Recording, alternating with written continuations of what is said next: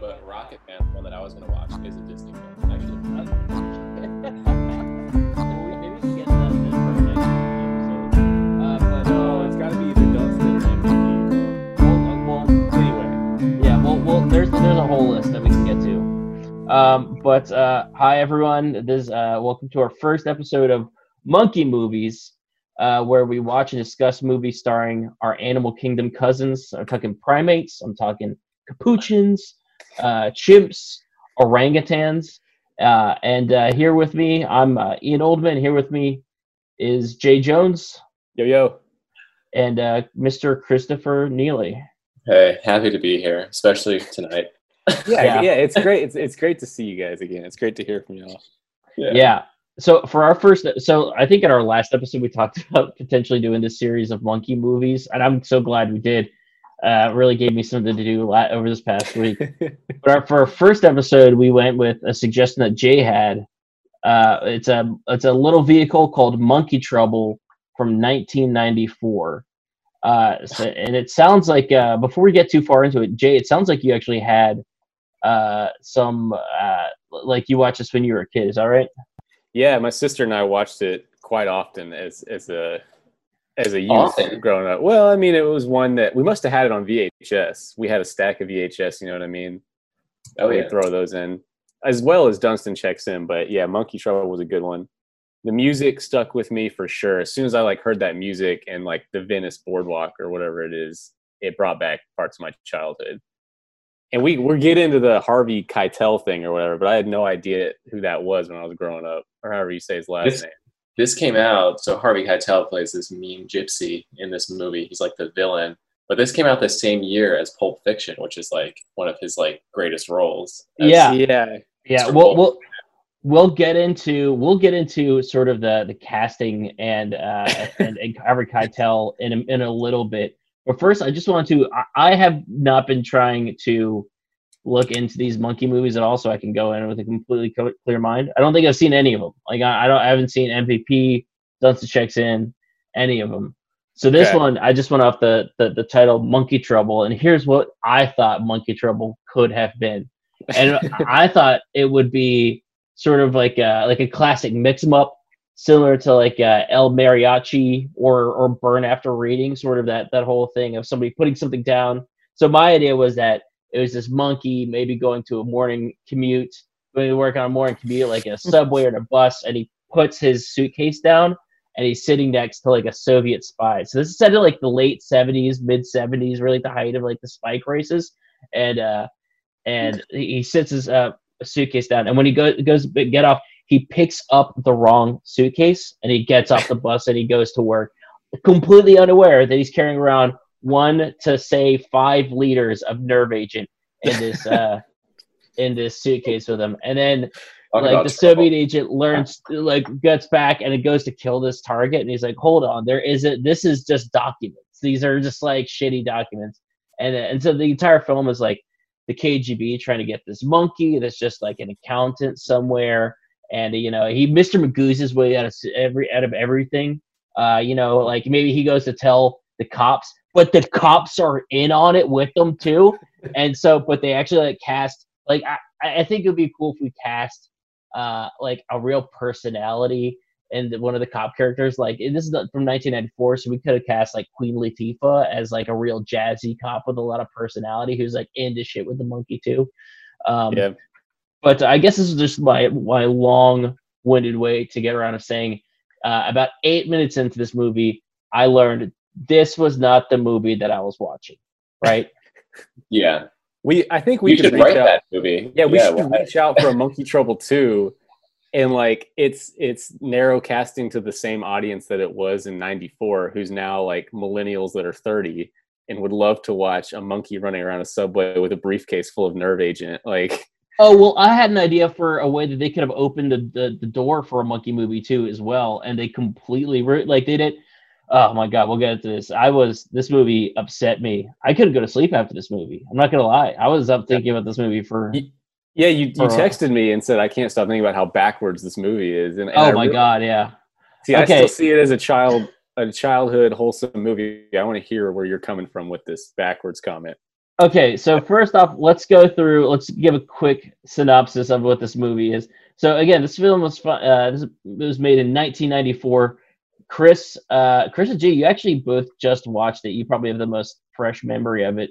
So Chris, why don't you start us off? Walk us down sort of the opening scene and plot. Yeah, well, the movie starts out. The main character is a monkey, but the human main character is this little girl who like really wants a dog, and she's living with her stepdad and her mom in what looks like San Francisco, but I think it's supposed to be like a suburb of LA. It's LA. It's Los Angeles because the opening like Venice scene Beach, they're at, right? they're at Venice Beach, yeah, Yeah. with all the with all the muscle people there. Yeah. Yeah, so this girl really wants a dog. She's her stepdad's allergic, and her mom doesn't think that she can take care of a dog. I think she's got to be like 8 years old, maybe. That's exactly what I thought. That's what I read down, like 8 or 9. 10, 11, 12. She's pretty 10, 11, 12. Yeah, you think so? I mean, she's able to walk around and speak really well, and an 8-year-old's an idiot, man. An 8-year-old, you can walk around and speak.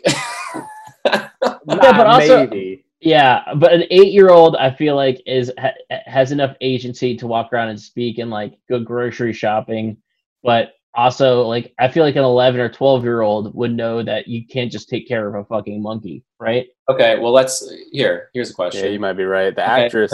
Okay, hold on. Before you look anything up, Okay. let's use context clues here.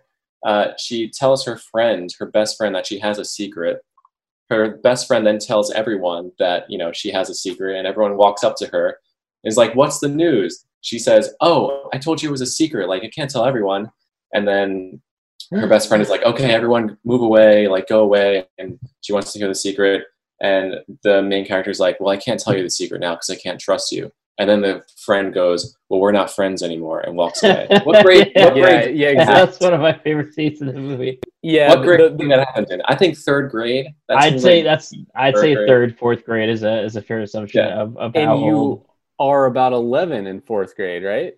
You're 8. No, Let's Jay, how many 10. times were you held back? If None, absolutely none.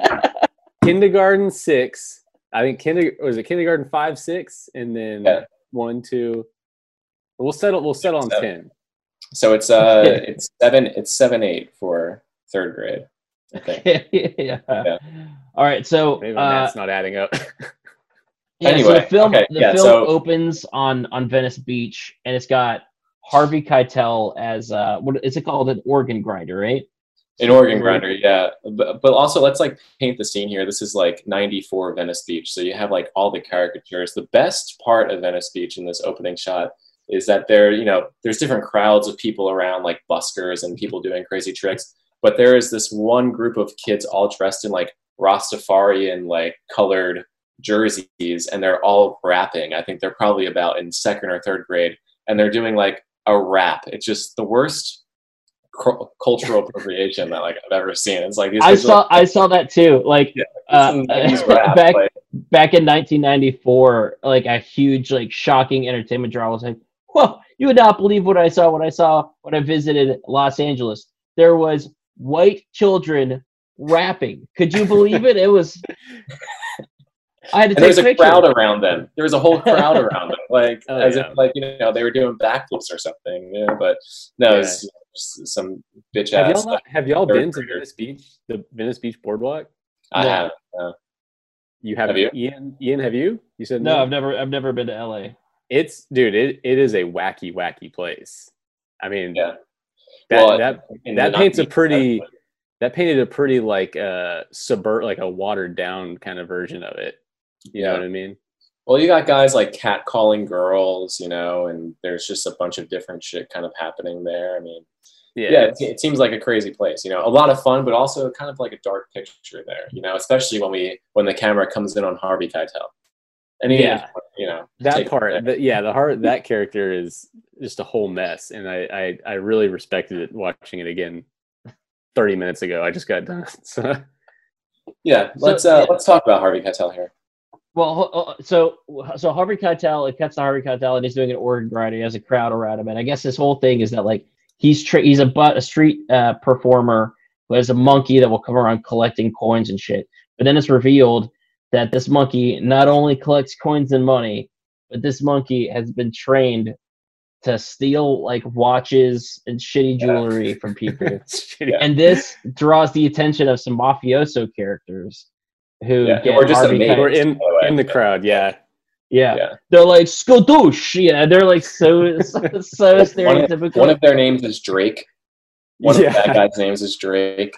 And they catch on immediately. They're like, "Oh, what's the deal with this monkey?" He's like, "Oh, let me see." And he holds out, a wad of bills and has a really nice like Rolex looking watch on. Hands in the money, and then the monkey steals the watch, and the guys are like, "This is our monkey. We need this guy for our heist." Yeah, he's like, this monkey, I had a whole dozen of my mother's homemade meatballs in my pocket. This monkey stole every single one of them. It's kind of hard to tell where they're from. Man for the job. They're like Algerian, but also Eastern European, but also mafia, like Italian mafia. It's like it's an eclectic mix. Like what exactly what tribe they're coming from there? But they get into a black limousine, which is like the ultimate bad guy thing. Right, and very discreet. Yeah, they were traveling around in a very discreet vehicle. You know what I mean? So anyway, they go up to Harvey Keitel, and they're like, after while the show's still going on, and the guy's like, "Yo, you got a minute? Like, I want to talk to you." And he's like, "I'm working here."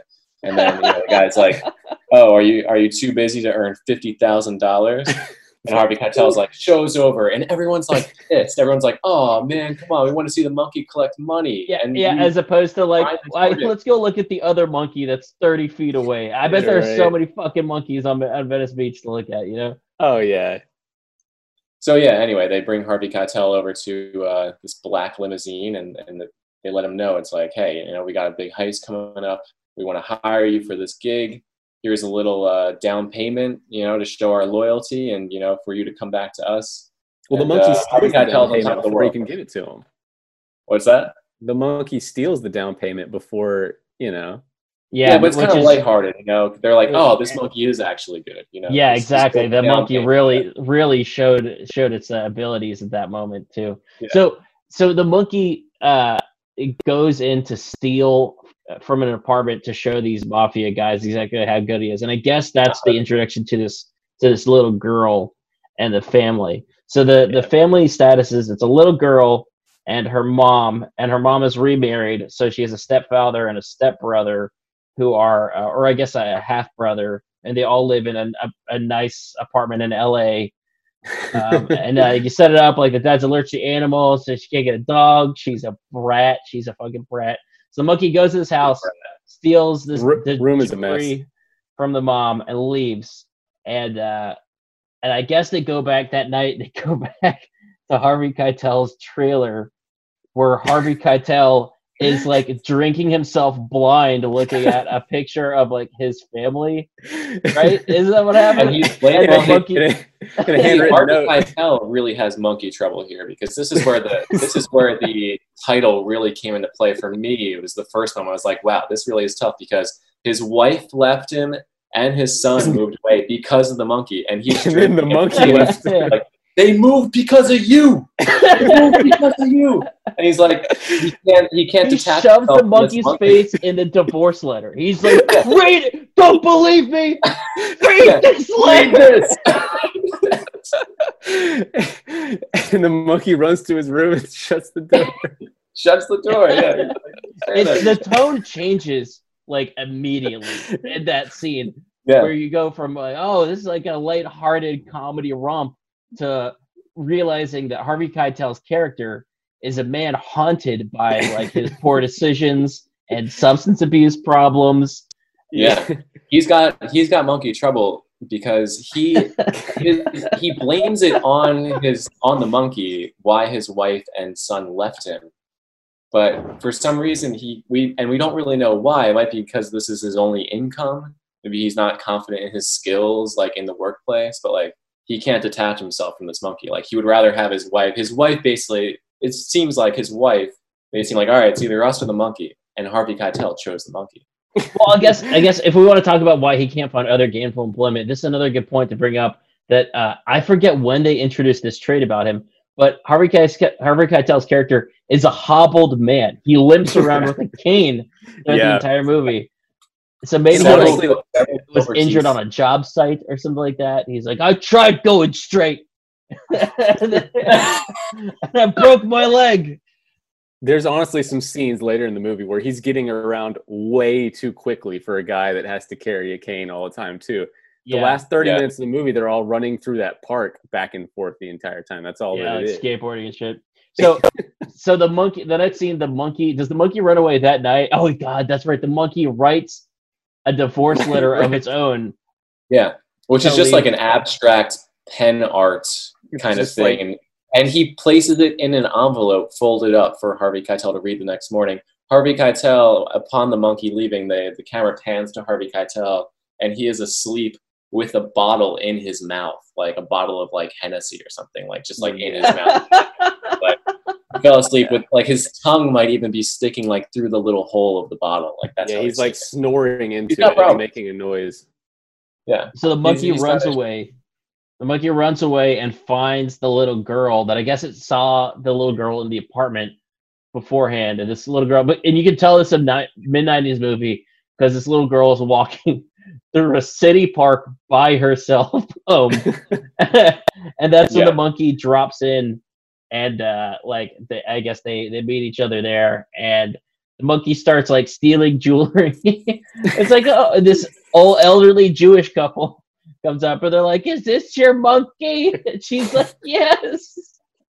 I know the guy's got the guy's got like a really nice like silk Gucci cravat like in his neck, looks like Don Corleone. The woman's got these like ridiculous pearl earrings. And they're like, "Oh my God, I've never seen a monkey before. What's it do?" You know what the monkey does? Steals your pearl earrings. That's what happens. Yeah. So this introduces like essentially what happens for the rest of the film. That we'll get into some memorable scenes here in a second, but essentially this little girl tries to hide the monkey from her parents for the rest of the movie, and the entire time this monkey is still stealing shit from people. And the entire time Harvey Keitel is trying to get the monkey back. So that's where you set the push and pull, the conflict of the story, if you will. And I guess we should go back and just describing like what we know of Harvey Keitel at this point. He literally looks like a pirate. That's like his look. Is he's got like the bandana on and he has greasy curly hair. He wears a jacket and like I think the term Pirates of the Caribbean was said like 6 times in this movie. I heard that also. Yeah. So like you look like you could be in a Pirates of the Caribbean movie. Yeah. He's like, they're like, "Where'd you get this monkey?" And it's like, "Oh, my dad got it from Pirates in the Caribbean." And this is the Jewish couple, and they're like, "Oh, there's still pirates in the Caribbean?"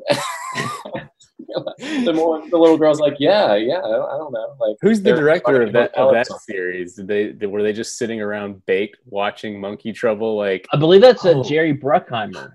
Pirates of the Caribbean. That's a good idea. Yeah, it's like, oh, that we should make that movie. Yeah, make it the prequel to Monkey Trouble. The monkey's on board with Jack Sparrow or whatever.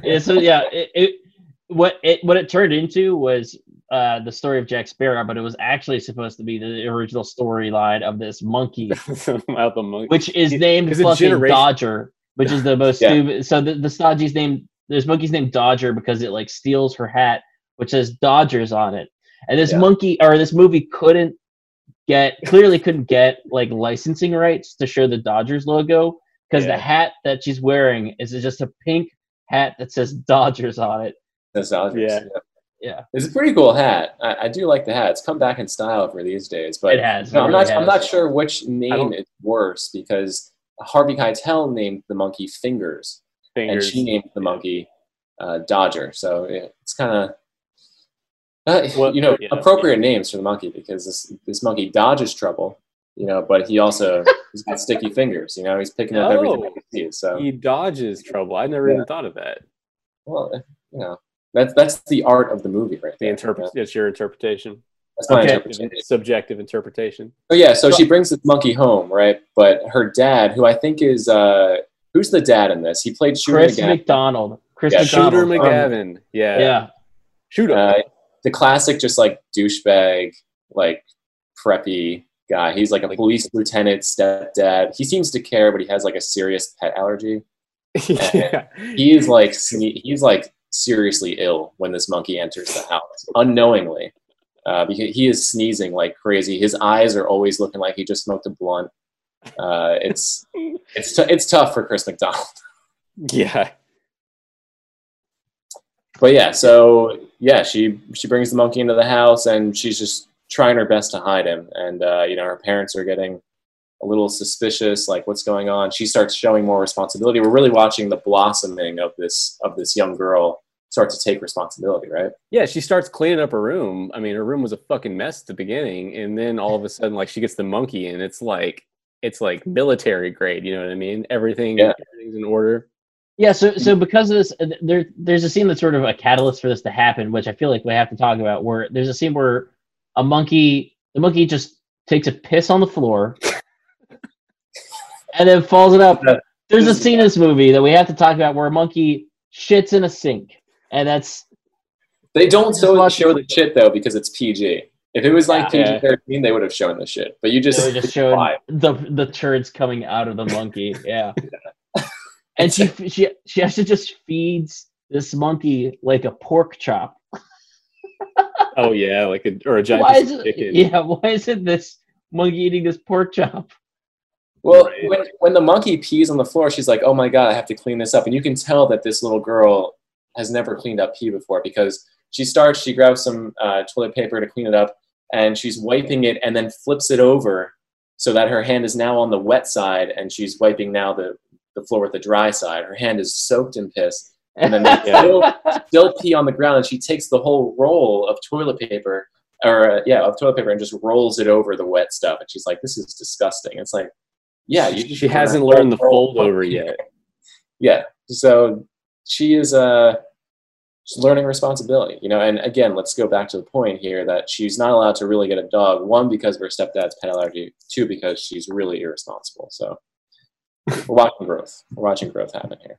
Yeah, and so the rest of the movie, she concocts a way to carry the Dodger around, which is just to put a diaper on it and carry around in her backpack. Like, this kid has to smell awful. Like when like every adult who interacted with her failed as a guardian to not immediately call in a welfare check. Like, she smelled like literal monkey shit walking into class, It had to be, yeah. Yeah. It just smelling like a fucking zoo. And no, her teachers failed her by not calling a welfare check on this child. If one of your students are showing up to school with tiny bite marks everywhere and smelling like the asshole of a circus animal, it is your duty as a public steward to call child welfare services, even if you know the parent's a cop. Yeah. Oh yeah. Yeah. He really doesn't do a great job of being a police sergeant, Shooter McGavin, the stepdad. Yeah, he's not too like keen on like what's going on here. There is a monkey living in their house. Yeah. and did anyone else think the dynamic was just weird between the stepdad and the actual dad? Because the actual dad is in the movie too. Yeah, I was wondering if they were trying to make that like one of those mid-90s films things where there's just saying like, oh look, this is a modern family, it's okay to have step parents, like it happens.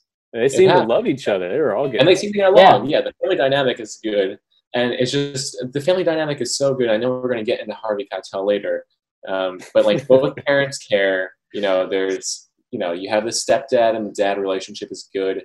She starts to like really like her stepbrother more and more. But Harvey Keitel's character is just like just a terrible example for children. Like why he was inserted as a gypsy, a hobbled gypsy.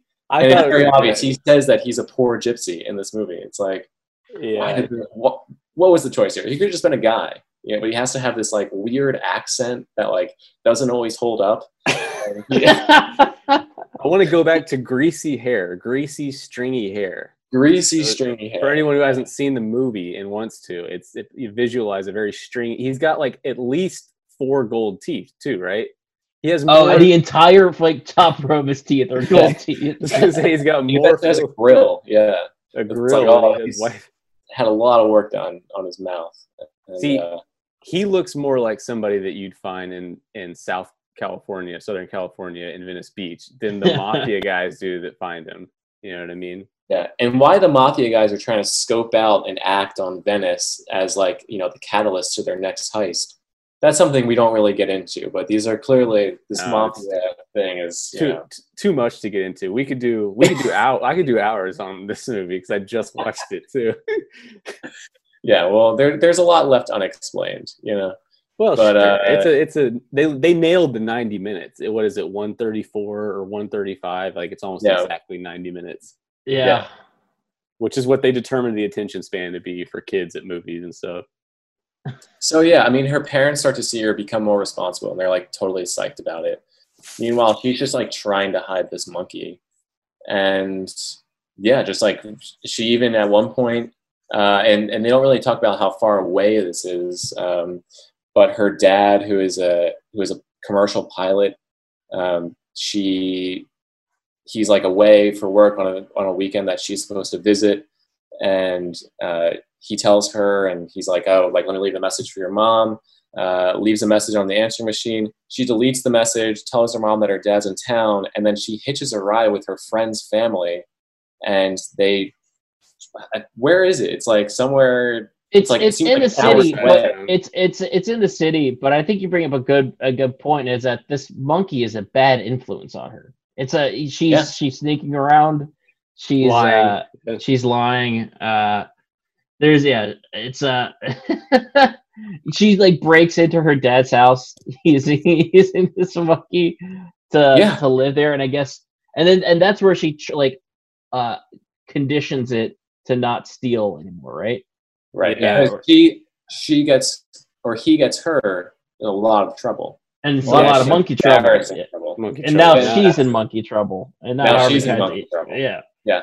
And by the way, you know, we should also mention that the mafia is really hot on Harvey Keitel's tail because, you know, the whole thing of their heist was to have this monkey, right? And the monkey is supposed to meet the mafia boss, right? Yeah. But the monkey's gone. Harvey Keitel is searching, you know, helplessly for him. This girl's trying to train it. A lot of monkey trouble going on. But let's get into the scene where there's serious trouble caused for and the little girl is Eva. Revelation. Yeah. It's a revelation in the movie. Yeah. Big moment. You want to break it down, Ian? The supermarket? Yeah. Okay. Yeah. Oh, the supermarket scene? Yeah. Yeah. Well, yeah, I guess is that she's shopping for food to eat over the weekend while she's at her dad's house, using money that she and the monkey had earned on Venice Beach. That's right. Which was a whole chase scene in of itself. You know, it's a real French Connection style chase scene. Yeah. And essentially she's walking through the store and this monkey, as monkeys are wont to do, starts stealing food from the shelves. And they have no and the only responsible adult in the movie is like, what's in your backpack? She's like, nothing. Well, you know, what's in your backpack, little girl? It smells awful. Jewelry stealing monkey that's eating raw chicken. Yeah, it smells like the inside of a dumpster. She's unaware that the monkey was stealing, right? Oh yeah, the monkey was eating raw chicken. Yeah. So this monkey gets her humiliated in public at a grocery store. So this scene happens, and the clerk at the store, who's like a young, like super good looking, like young woman, calls her out for shoplifting. And she's like, all right, let me see what's in your bag. And the manager comes over and he's like, hey, we all make mistakes. You know, like if you just go back in the aisle and put everything back, you know, I'll forget the whole thing. This scene is actually shot pretty well because you really feel the pressure on this young girl because she has to make the decision to either reveal the monkey or, you know, accept her fate as a shoplifter and swallow her pride. But also when the camera zooms out, you see everyone in the store, everything's stopped in the store and everyone's looking at her. That's a nightmare for an 8-year-old, you know. Yeah. Also, I want to say that the store manager, who is very warm and is gentle, is like, you just got to put it back. Everything's gonna be okay. You don't have to get in trouble about it. He's the only purely good character in this film, right? Yeah, character you can like. Yeah.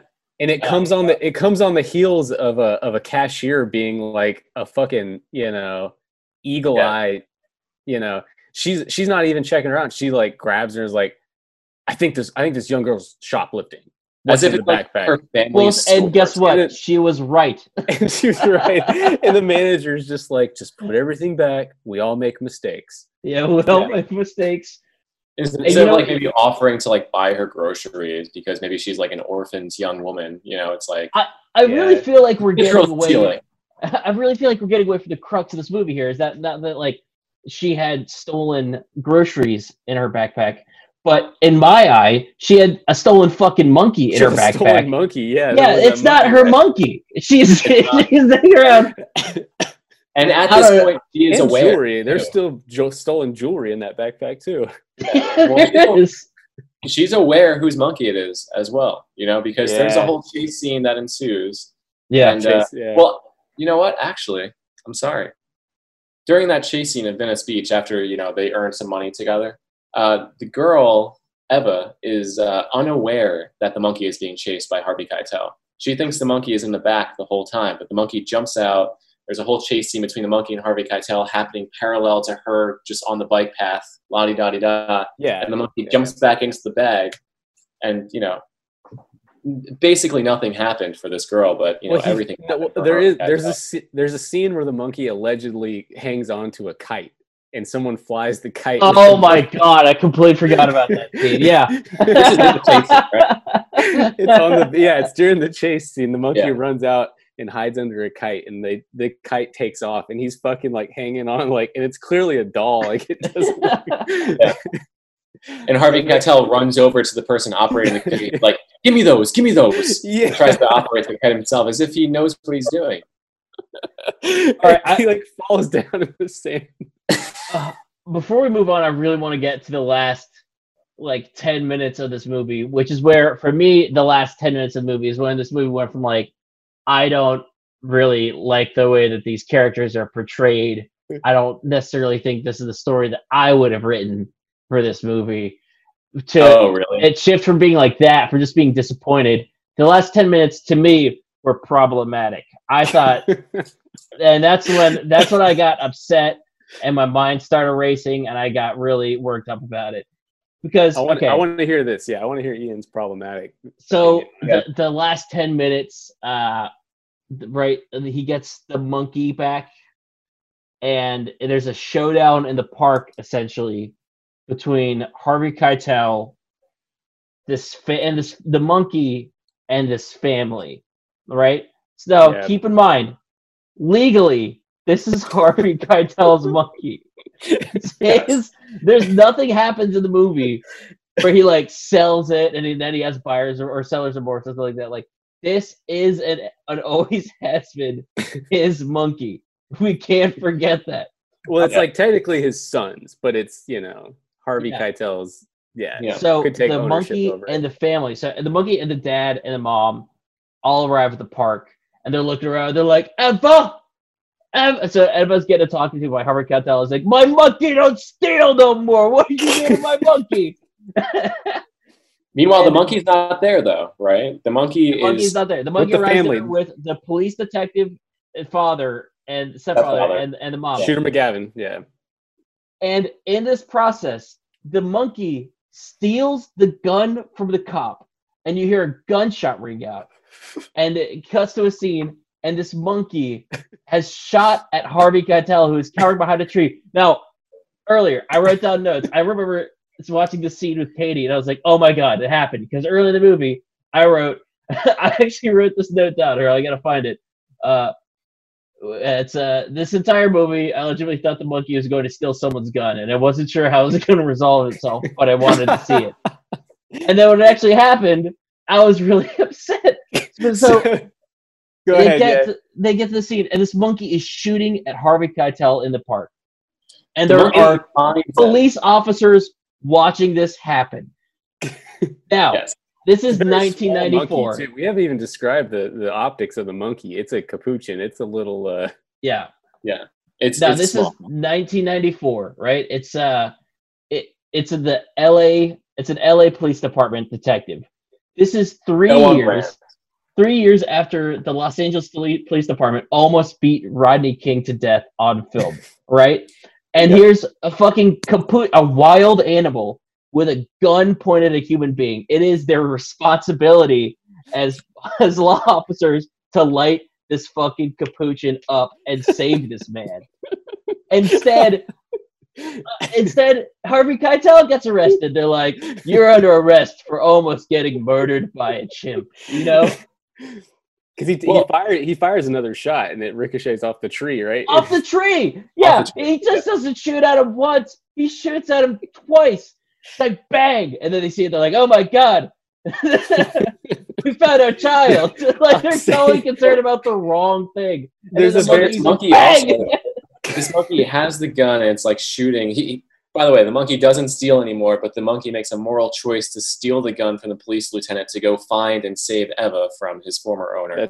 That's true. I didn't think about that. After he stopped stealing, he still took the gun. Harvey Keitel ricochets off the tree, and then the monkey has the gun, and the barrel gets pointed up to the monkey. That's what I was gonna say. And the monkey, with his eyes, looks down the barrel of the gun with his finger on the trigger, and everyone freaks out. I'm freaking out at that point. Is the monkey like, I've caused too much trouble in this world. I love these two people. Look what's happened. We're in a shootout in an LA park. A little girl and a poor gypsy. I'm just going to end it right here. I'm the cause of all this. That is the darkest scene or like screen grab of the entire movie. Is the poor monkey has this super thick little pistol pointed straight into his mouth and is looking down the barrel. That monkey's seen more than any of us have seen. I mean, that is so the resolution of this is that Harvey Keitel gets arrested by the police officers in the scene. He gets put in his squad car for God knows what. He gets caught with the stolen jewelry or some bullshit. I don't know. So they go back. Eva is there with the monkey to her parents. She's like, "Mom, can we keep the monkey?" And her parents, who just watched this monkey steal and discharge this firearm, are like, "Yes, you can bring this wild monkey with a history of violence that we don't know into our apartment with a toddler." With a toddler. They have a toddler. They're like, "Yeah, you've gotten pretty responsible. Yeah, we'll let you keep the monkey now." It's like, you're showing you're pretty responsible. It's like, this monkey is wily. Okay. Yeah, this monkey just shot a gun at a human being. And that's the most irresponsible thing that you could have done with this monkey. Is if this monkey shot a human being, he's like, that was very irresponsible of you, Eva, you know?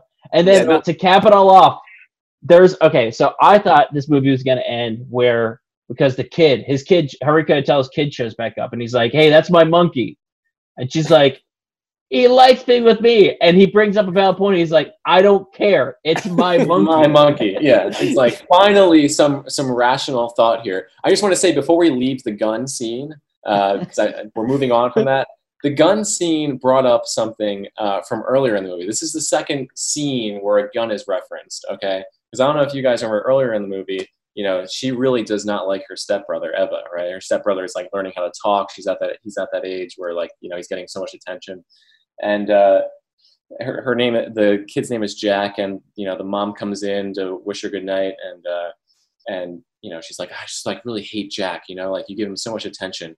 And the mom's like, "Oh, well, here, I have a good idea. How about I just leave him, go out in the middle of the street with him, just leave him there, pack his bag, and just, hope that he takes care of himself, or someone picks him up and takes care of him, and then everything will be okay."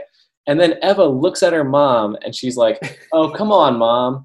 And, thinking like, "Oh, Mom, you're being dramatic." Instead, she says, "Oh, come on, Mom, just shoot him." Yes, she did. It's kind of blatantly about the toddler. And there's nothing says like, "Did you just say commit gun violence on my newborn child?" Is that what you were?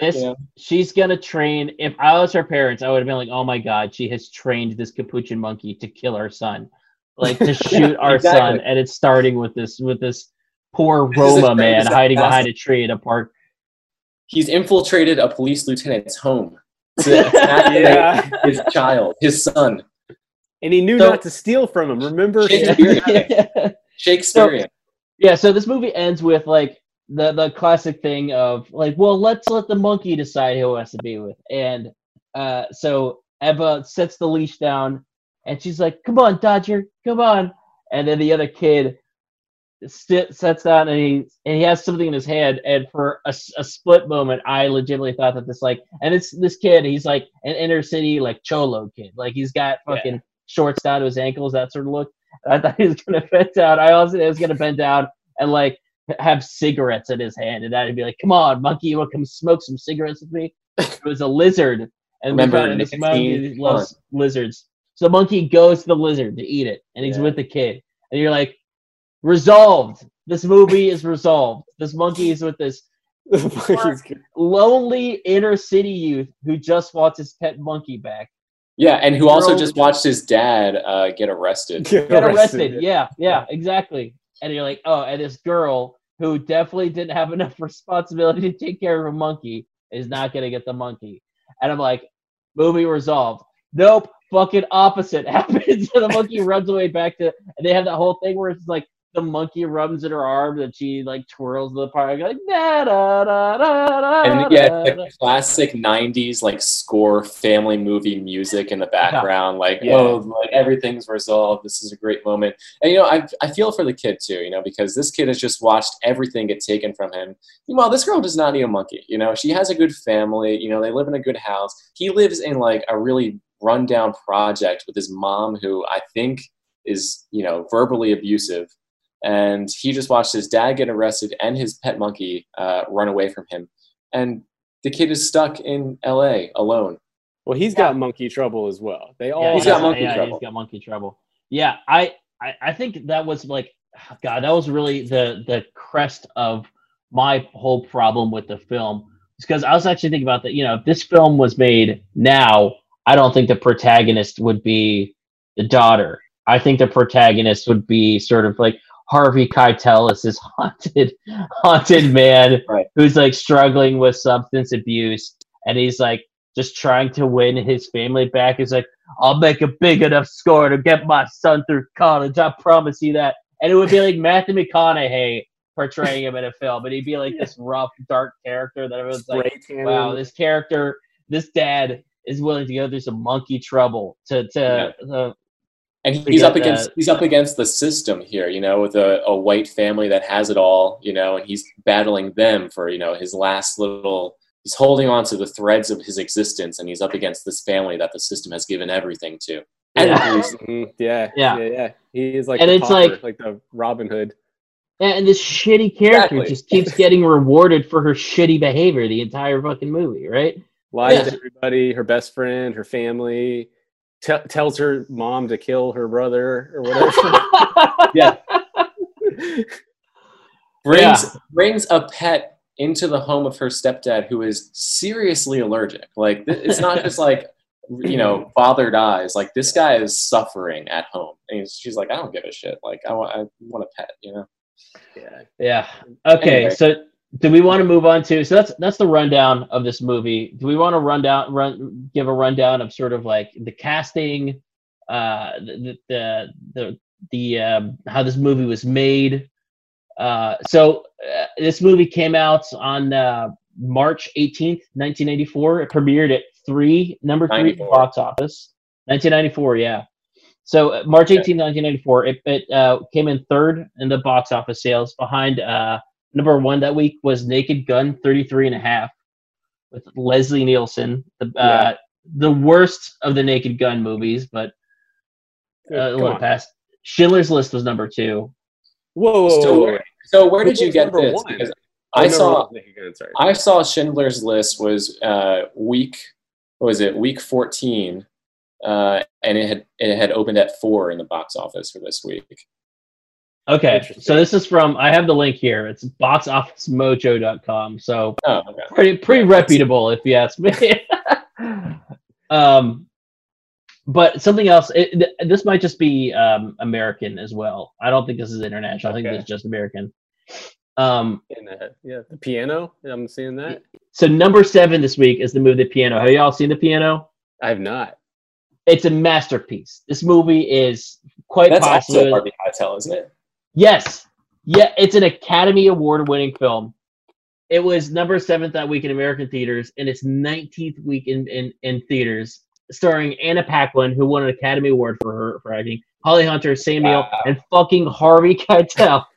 And probably the best role in his entire career. Like, it must have been so surreal for Harvey Keitel to be on the red carpet for Monkey Trouble and like look across the street and it's like still playing the piano.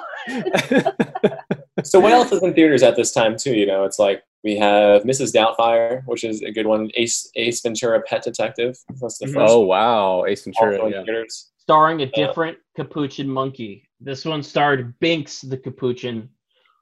Okay. And Mrs. Doubtfire. Wow. Yeah, so the capuchin monkey in Monkey Trouble, it was billed as a monkey called Finster, but he got top billing, by the way. He didn't get top billing. He didn't get top billing.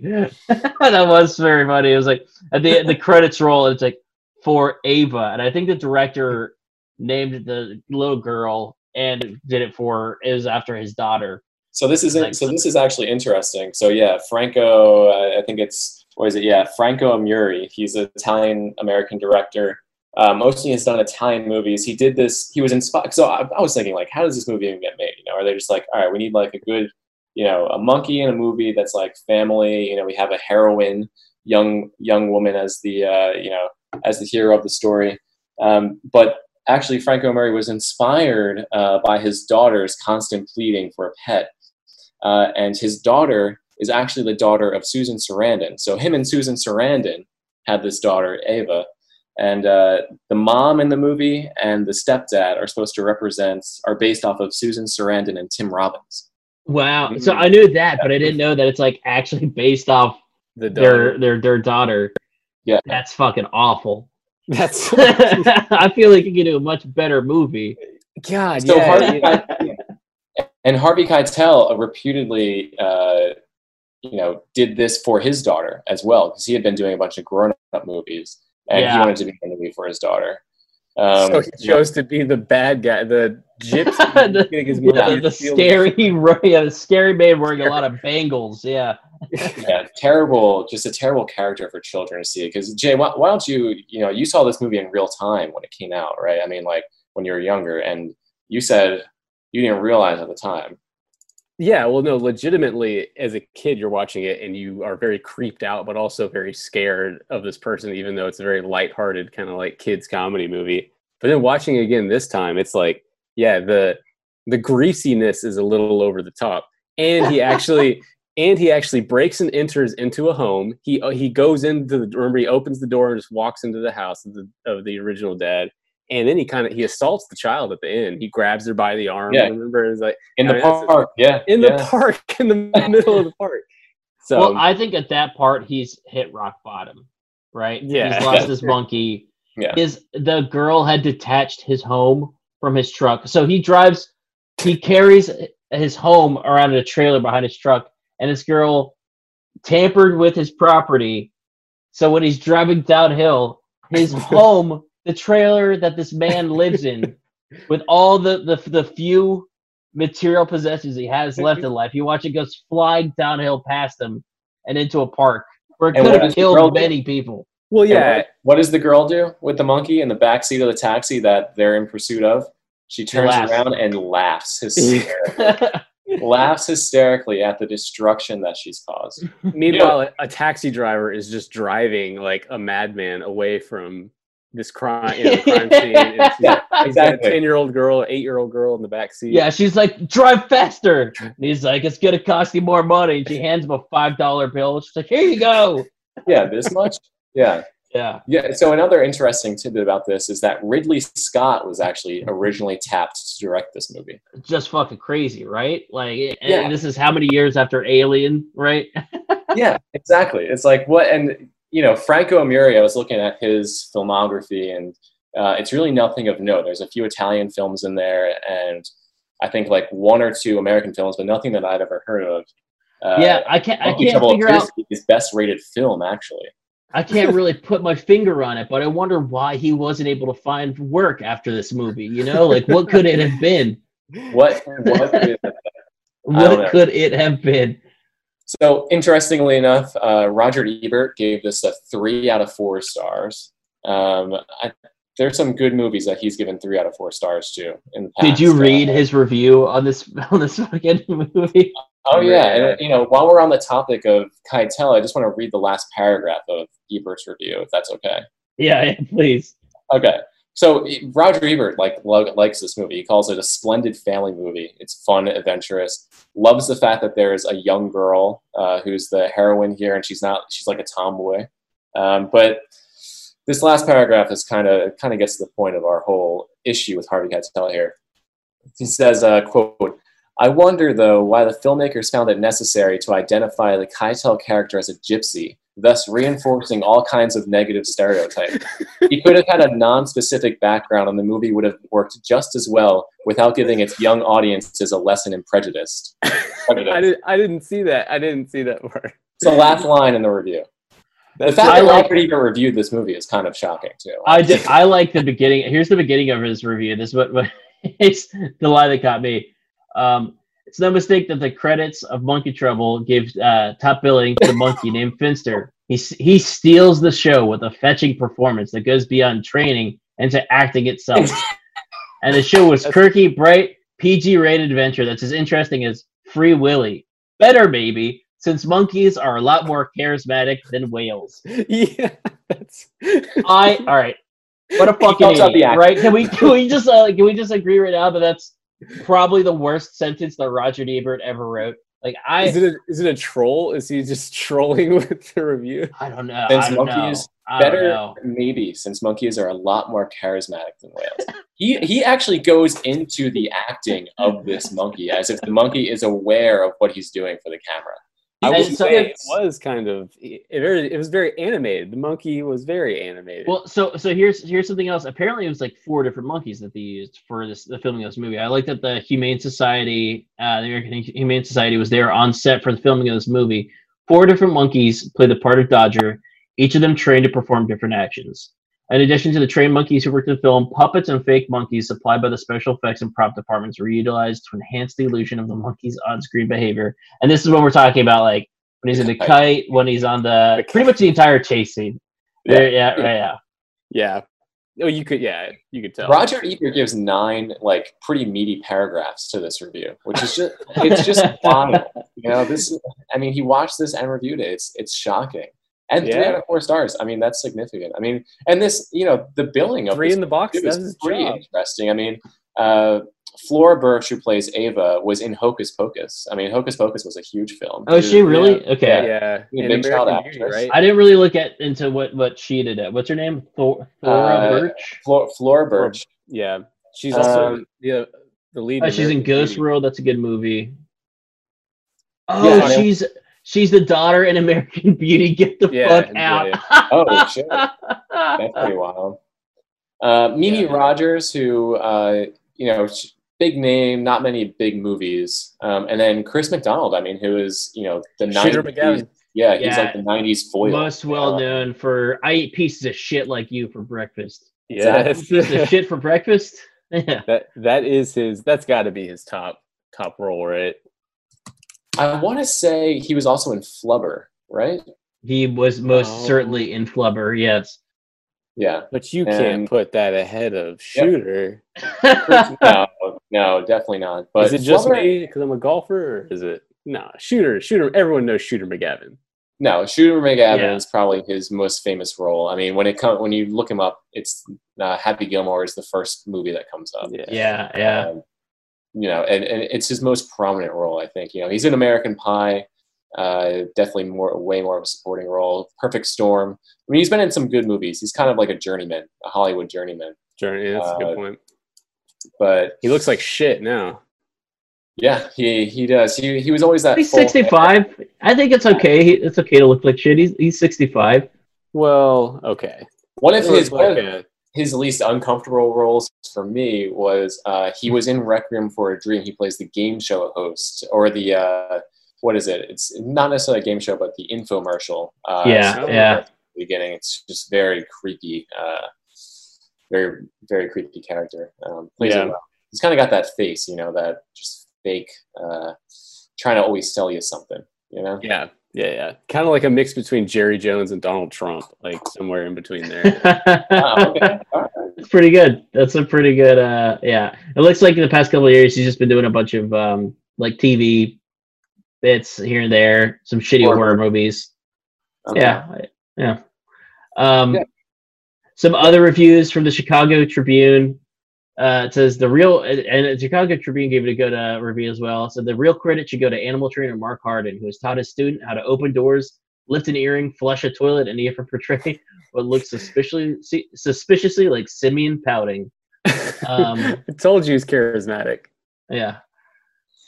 And well, you know, in the since this is the Ben Hogan experience, you know, the Austin Chronicle also reviewed this movie. It did. Gave it 3.5 out of 5. All right, okay. so that's pretty good out of 10. That's pretty solid. You know? And I'll just read the last line here. This doesn't really sum up the review, but well, first line: what's Harvey Keitel doing in a family entertainment movie? Having a very good time, as it turns out. The improbable casting allows Keitel to show off a broad comic side previously obscured by his more dyspeptic personifications. Interesting. But here's the last line. There's a nice balance between the sense of threat invoked by rotten scoundrels and the learned moral values of responsibility and family unity. Monkey Trouble, though it may be too advanced for the youngest viewers, is a piece of family entertainment that kids and their parents will both be able to enjoy.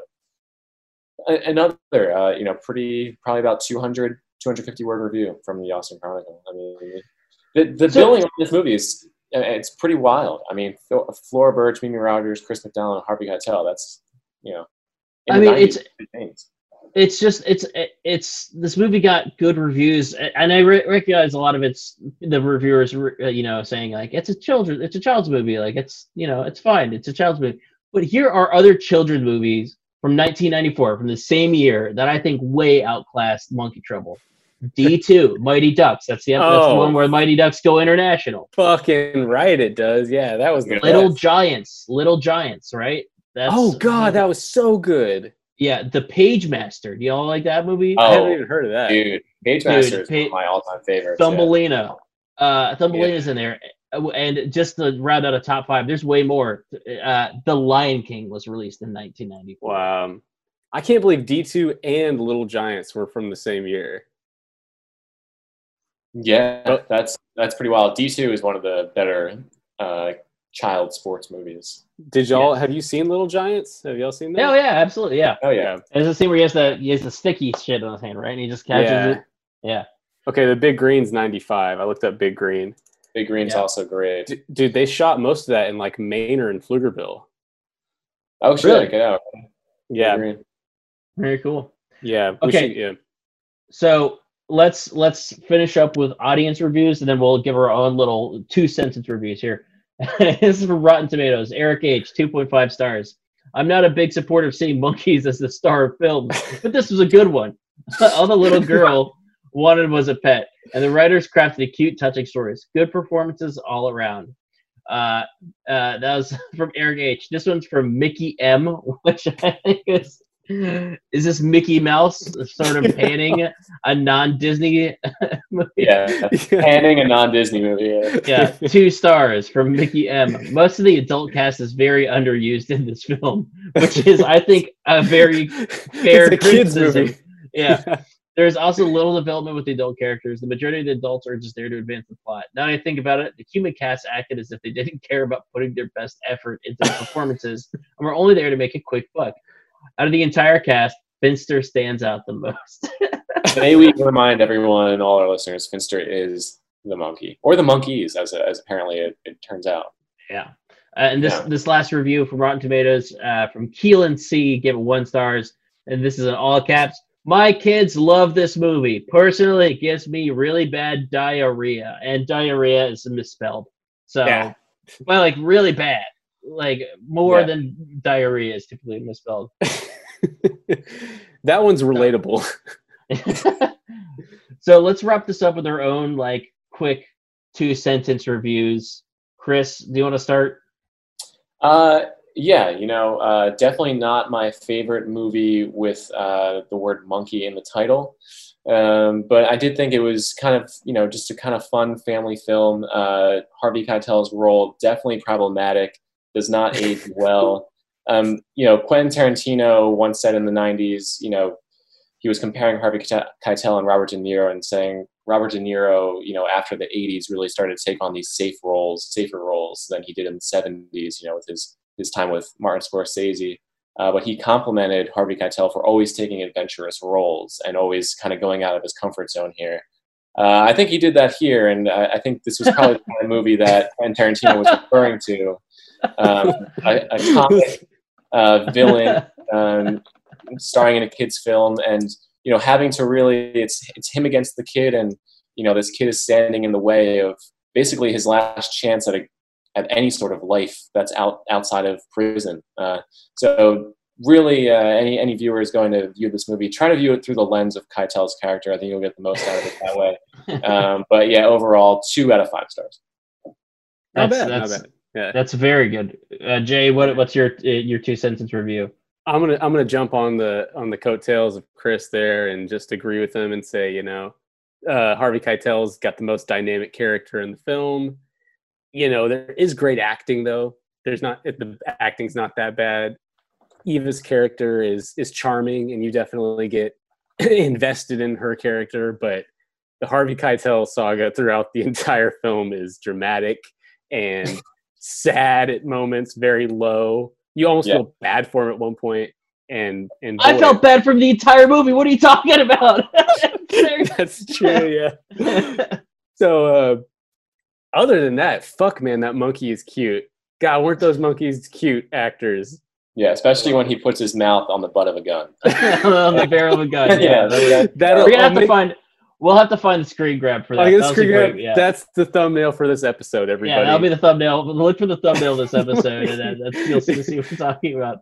All right. So good stuff. Oh, sorry. 2.5 out of 5 since I watched it as a kid. Okay. I'll just say this. If you want to watch a movie where the spoiled child of a police lieutenant steals a pet away from an impoverished inner city child, then this movie is for you. For the rest of us, I would recommend that you just watch Free Willy instead. I give this movie 1 out of 5 bananas. Yeah. That'll be the thing. We'll start. 1.5. Ian, come on. No, I'm sticking with my 1. I'm sticking with. You know what? I'll actually downgrade it. This is a half-eaten banana out of 5 bananas. And also 5 bananas equals 1 star, so it's a super low rating. Bananas are on the spectrum. So good shit, man. Yeah, good stuff. I think we found our niche here. What do y'all want to do next? Let's let everybody know. Dunstan, I think it's Chris's turn to pick. So we'll let Chris pick, and don't if you have one on your mind, don't say it right now, Chris. We'll wait for the audience to see it for the next episode. All right, and we'll watch that instead. Okay, sounds good, guys. Okay, great. Well, again, this is our series of monkey movies. That was Monkey Trouble. I'm fucking upset about it again. Great. My heart's pounding right now. All right. Well, good hanging out, guys. Hey, I appreciate you guys watching it. Neither one of y'all had seen it up until a couple days ago. Yeah, this did come off of Jay's. Yeah. So we'll be back next week with another monkey movie. We know there are plenty. So we got a good series going here. Yeah, we got some monkey movie going. You can find us on all the usuals, Spotify. I think we're on Stitcher, possibly. Find us on Google Podcasts. However you want to find however you listen to your podcast, we're probably on there. All right, see y'all next week. All right, later, guys. Peace. Bye, guys.